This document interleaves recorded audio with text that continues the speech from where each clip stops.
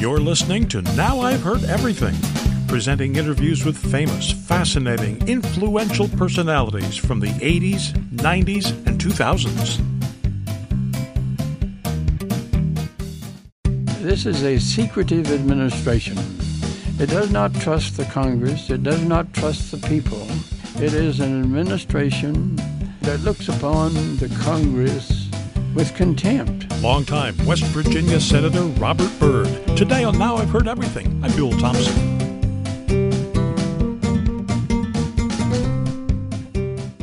For over half a century, Democrat Robert Byrd served the people of West Virginia in Congress, first in the U.S. House of Representatives, later in the U.S. Senate. In fact, Byrd was the longest-serving U.S. Senator ever, until Michigan's John Dingell surpassed him. Byrd had tremendous influence. If you think West Virginia's current Senator Joe Manchin has outsized influence, he was nothing compared to what Byrd had.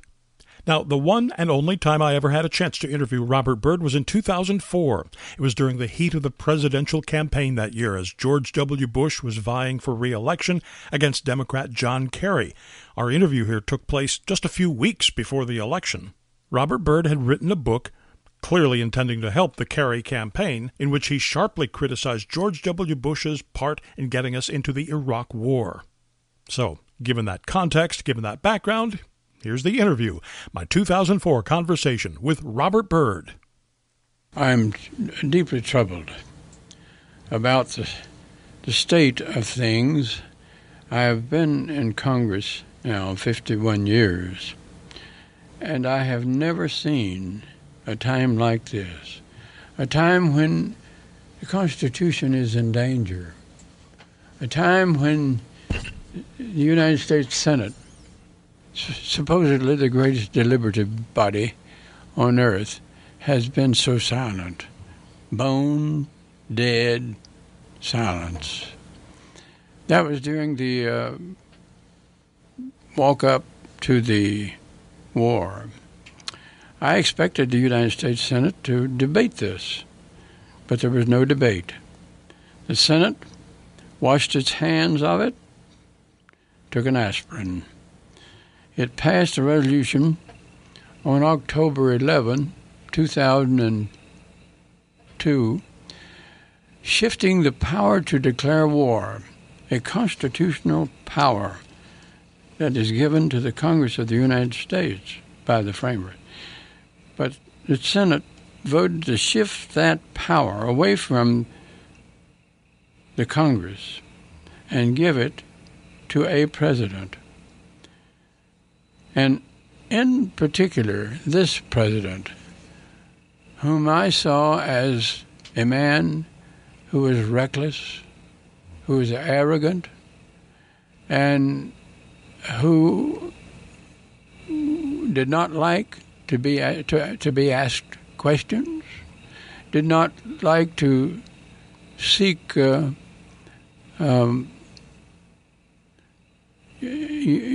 united country. He said in the campaign that he would be a uniter, not a divider. But as time went on, I saw him quite differently. And so I think that the Constitution is in danger, and I think that our constitutional system, our kind of government, is in danger. In our government, the power rests with the people. Sovereignty rests with the people. You've been an elected member of Congress since the Truman administration. You've served under 11 presidents. With 11 presidents. Thank you. You're right, with 11 presidents. Through Korea, through Vietnam, Watergate, the Persian Gulf War, through everything that has gone on. What makes these circumstances different? Why is this such a more dangerous time? This is a president who seeks more and more power. And he is surrounded by a group of super hawks, several of them having served in the Nixon administration. We saw the secrecy that permeated the political atmosphere during the Nixon administration. And individuals such as Donald Rumsfeld, the vice presidency, Dick Cheney, Paul Wolfowitz, recently the Treasurer of the United States, who is now no longer Treasurer, Paul O'Neill. These individuals were in the Nixon administration. And I was in the Senate at that time. I see the same kind of desire for secrecy on the part of an administration under this president as was the case under Mr. Nixon. This is a secretive administration. It does not trust the Congress. It does not trust the people. And it seeks to govern from within the White House. I've seen this time and time again. It is an administration that that looks upon the Congress, the elected representatives of the people, with disdain, with contempt. It doesn't want to be. It doesn't want the Congress to have oversight of itself. It doesn't want to level with the Congress about things, and it doesn't want to level with the people about things. So it's a dangerous administration. In my book, I think it's the most dangerous presidency, most dangerous president that I've ever seen. Your book gives voice to the concern that I have begun to have about the divisiveness with which Mr. Bush not only tells other countries, either you're with us or you're against us, but now has begun telling members of Congress, even ordinary citizens, you're either with us or you're against us. I don't like that either-or kind of proposition. There's no place for that. We once reviewed by the world as a giant, benevolent country, and a country that sought peace. But under this administration, the people of the world view our country as the new bully, as a bully on the block, a swaggering bully who thinks that other countries ought to fall in line and join us in whatever venture we may have in mind, in particular, in this case, the venture of invading a sovereign country, namely Iraq, which had not attacked us. We went into Iraq. In my judgment, we intended to invade Iraq from the very beginning. And the tragedy that was visited upon our country on September 11, 2001, was made to order for this administration to use as an excuse to attack Iraq and seek to change the regime. The people of America overwhelmingly believed that the 19 hijackers were at least a majority of the 19 hijackers were Iraqis. That was not the case. There was not a single Iraqi in the group. But they've used this, and they manipulated the American people and manipulated the other countries of the world into believing that Saddam Hussein and bin Laden were working together in this. There's no evidence of that at all. You see, there are two wars right now going on. One is the war in Afghanistan, which was started by the invaders who wrecked the World Trade Towers. Now, when those towers were attacked and destroyed, the president immediately, I think rightly, went after the attackers who were holed up in Afghanistan. And I was 100% with the president, 100% behind that effort to run them down, get them into the holes, and so on, as he said. I was 100% for that. And I'm still with the president on the war in Afghanistan. The trouble is, he has shifted and created a new war, the Bush War, in which we were not provoked. We were not attacked. We did the attacking, and it was the nefarious doctrine of preemption, preemptory attack, preemptory strikes. That doctrine was enunciated by Mr. Bush, and so the war in Iraq is a result of our attacking another country, and the people of this country were led to believe by this administration that that country constituted an imminent danger to the security of the United States. So nothing further from the truth. That country did not present an imminent danger to this country.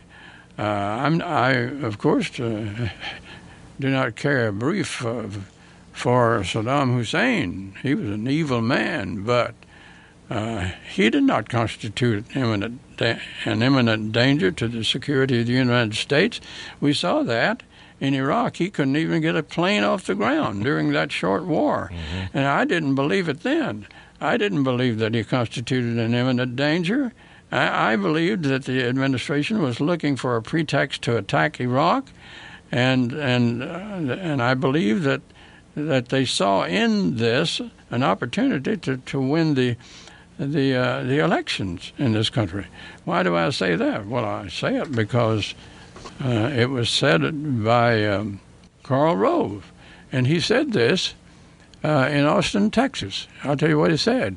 In Austin, Texas, on January 19, 2002, he said to a meeting of the National Republican Committee that, in essence, this is a horse that we can ride to victory on during the elections. The people trust the Republicans more than they do the Democrats to defend the country. And he said this war on terrorism is a war which the people believe we can win, and we ought to make this center of our political strategy. And they did. Consequently, when the administration tried to make this country and our people and the world believe that Saddam Hussein constituted a threat to our national security, I didn't believe a word of it. I didn't believe it. I couldn't believe it against the backdrop of what Karl Rove had advised. And I never believed it. That's why I voted against the resolution on October 11, 2002, the resolution that passed the Senate by a vote of 77 to 23. I voted against that resolution, and 22 other senators voted against it. And I will always thank God for the other 22 senators who stood with me in opposing that resolution. And so this administration went into Iraq misrepresenting the facts, misleading the country, misleading my colleagues in the Congress, and fought a war that should never have been fought. Shame on the administration for misleading the people and misleading the Congress. After this short break, Senator Byrd's view on what the real threat at the time was.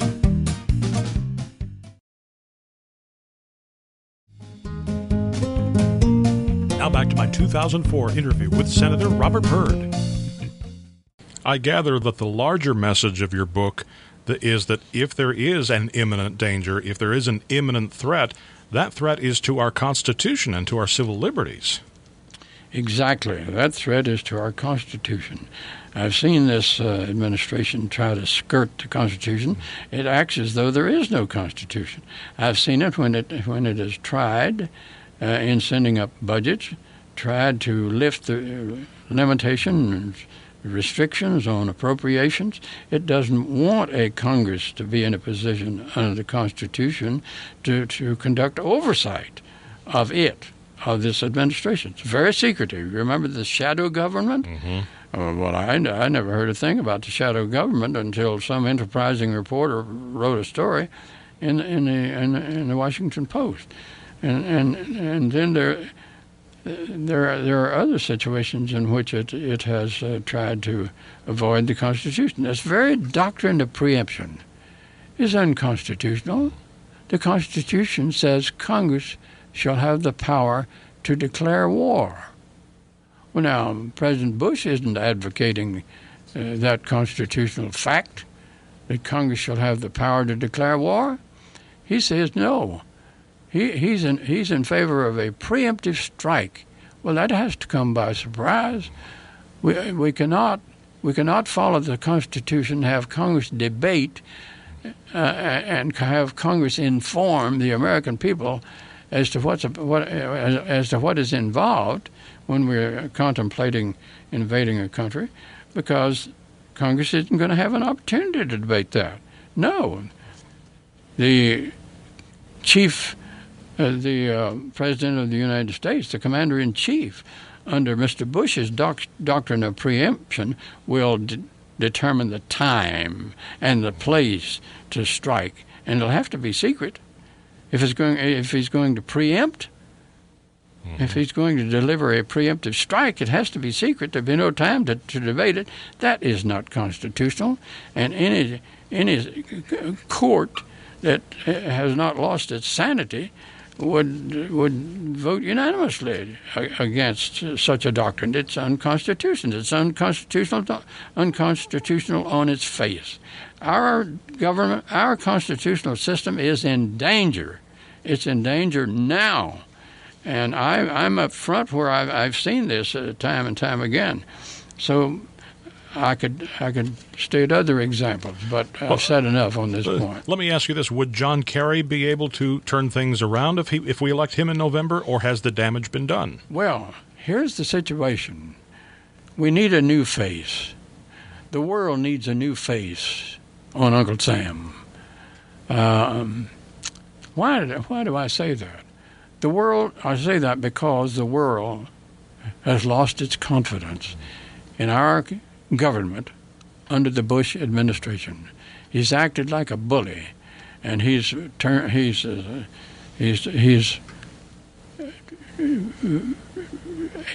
unilaterally. He has turned the back of his hand to the United Nations, and now the world has formed an opinion as to the image of the United States. It'd be very, very difficult, if not impossible, for this administration to regain the integrity that this government once had in world affairs. And so a new face that's off to a new start is what I think our country and what I think history needs at this particular time.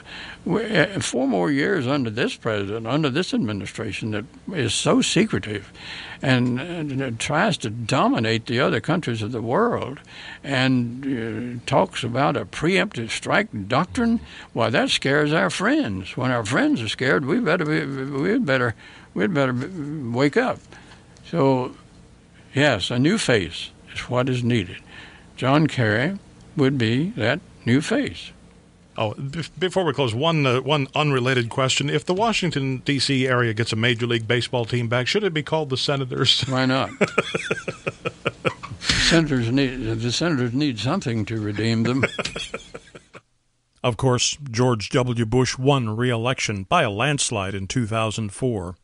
Robert Byrd died in 2010. He was 92.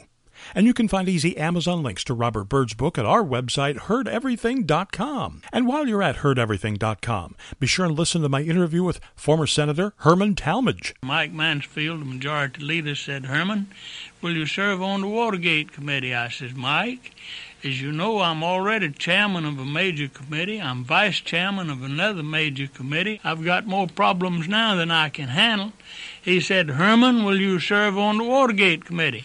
I says, "Mike, since you put it that way, of course you know I cannot refuse." And my interview with former presidential candidate Eugene McCarthy. I went around the track once against Lyndon and won that. I went round then against Robert Kennedy, and that was a tie, and then we had to run against the party. So it was the third time around the track, and we had to die as different opponents every time we went around. It was like a pen relay or something. And, of course, we post new episodes here every Monday, Wednesday, and Friday. And you can find Now I've Heard Everything on all major podcast platforms. And thanks for listening. Next time on Now I've Heard Everything, long before there was Monica Lewinsky, there was a woman named Jennifer Flowers, who in 1992 claimed to have had a long-time affair with then Arkansas Governor Bill Clinton. So next time on Now I've Heard Everything, my 1995 interview with Jennifer Flowers. I was afraid something was going to happen to me. My home had been entered 3 times, and it was ransacked the 3rd time. When I talked to Bill about that, he said, "Oh, no, if nothing's missing, don't call the police." Then he says to me, "Do you think they could have been looking for something on you and me?" That's next time on Now I've Heard Everything. I'm Bill Thompson.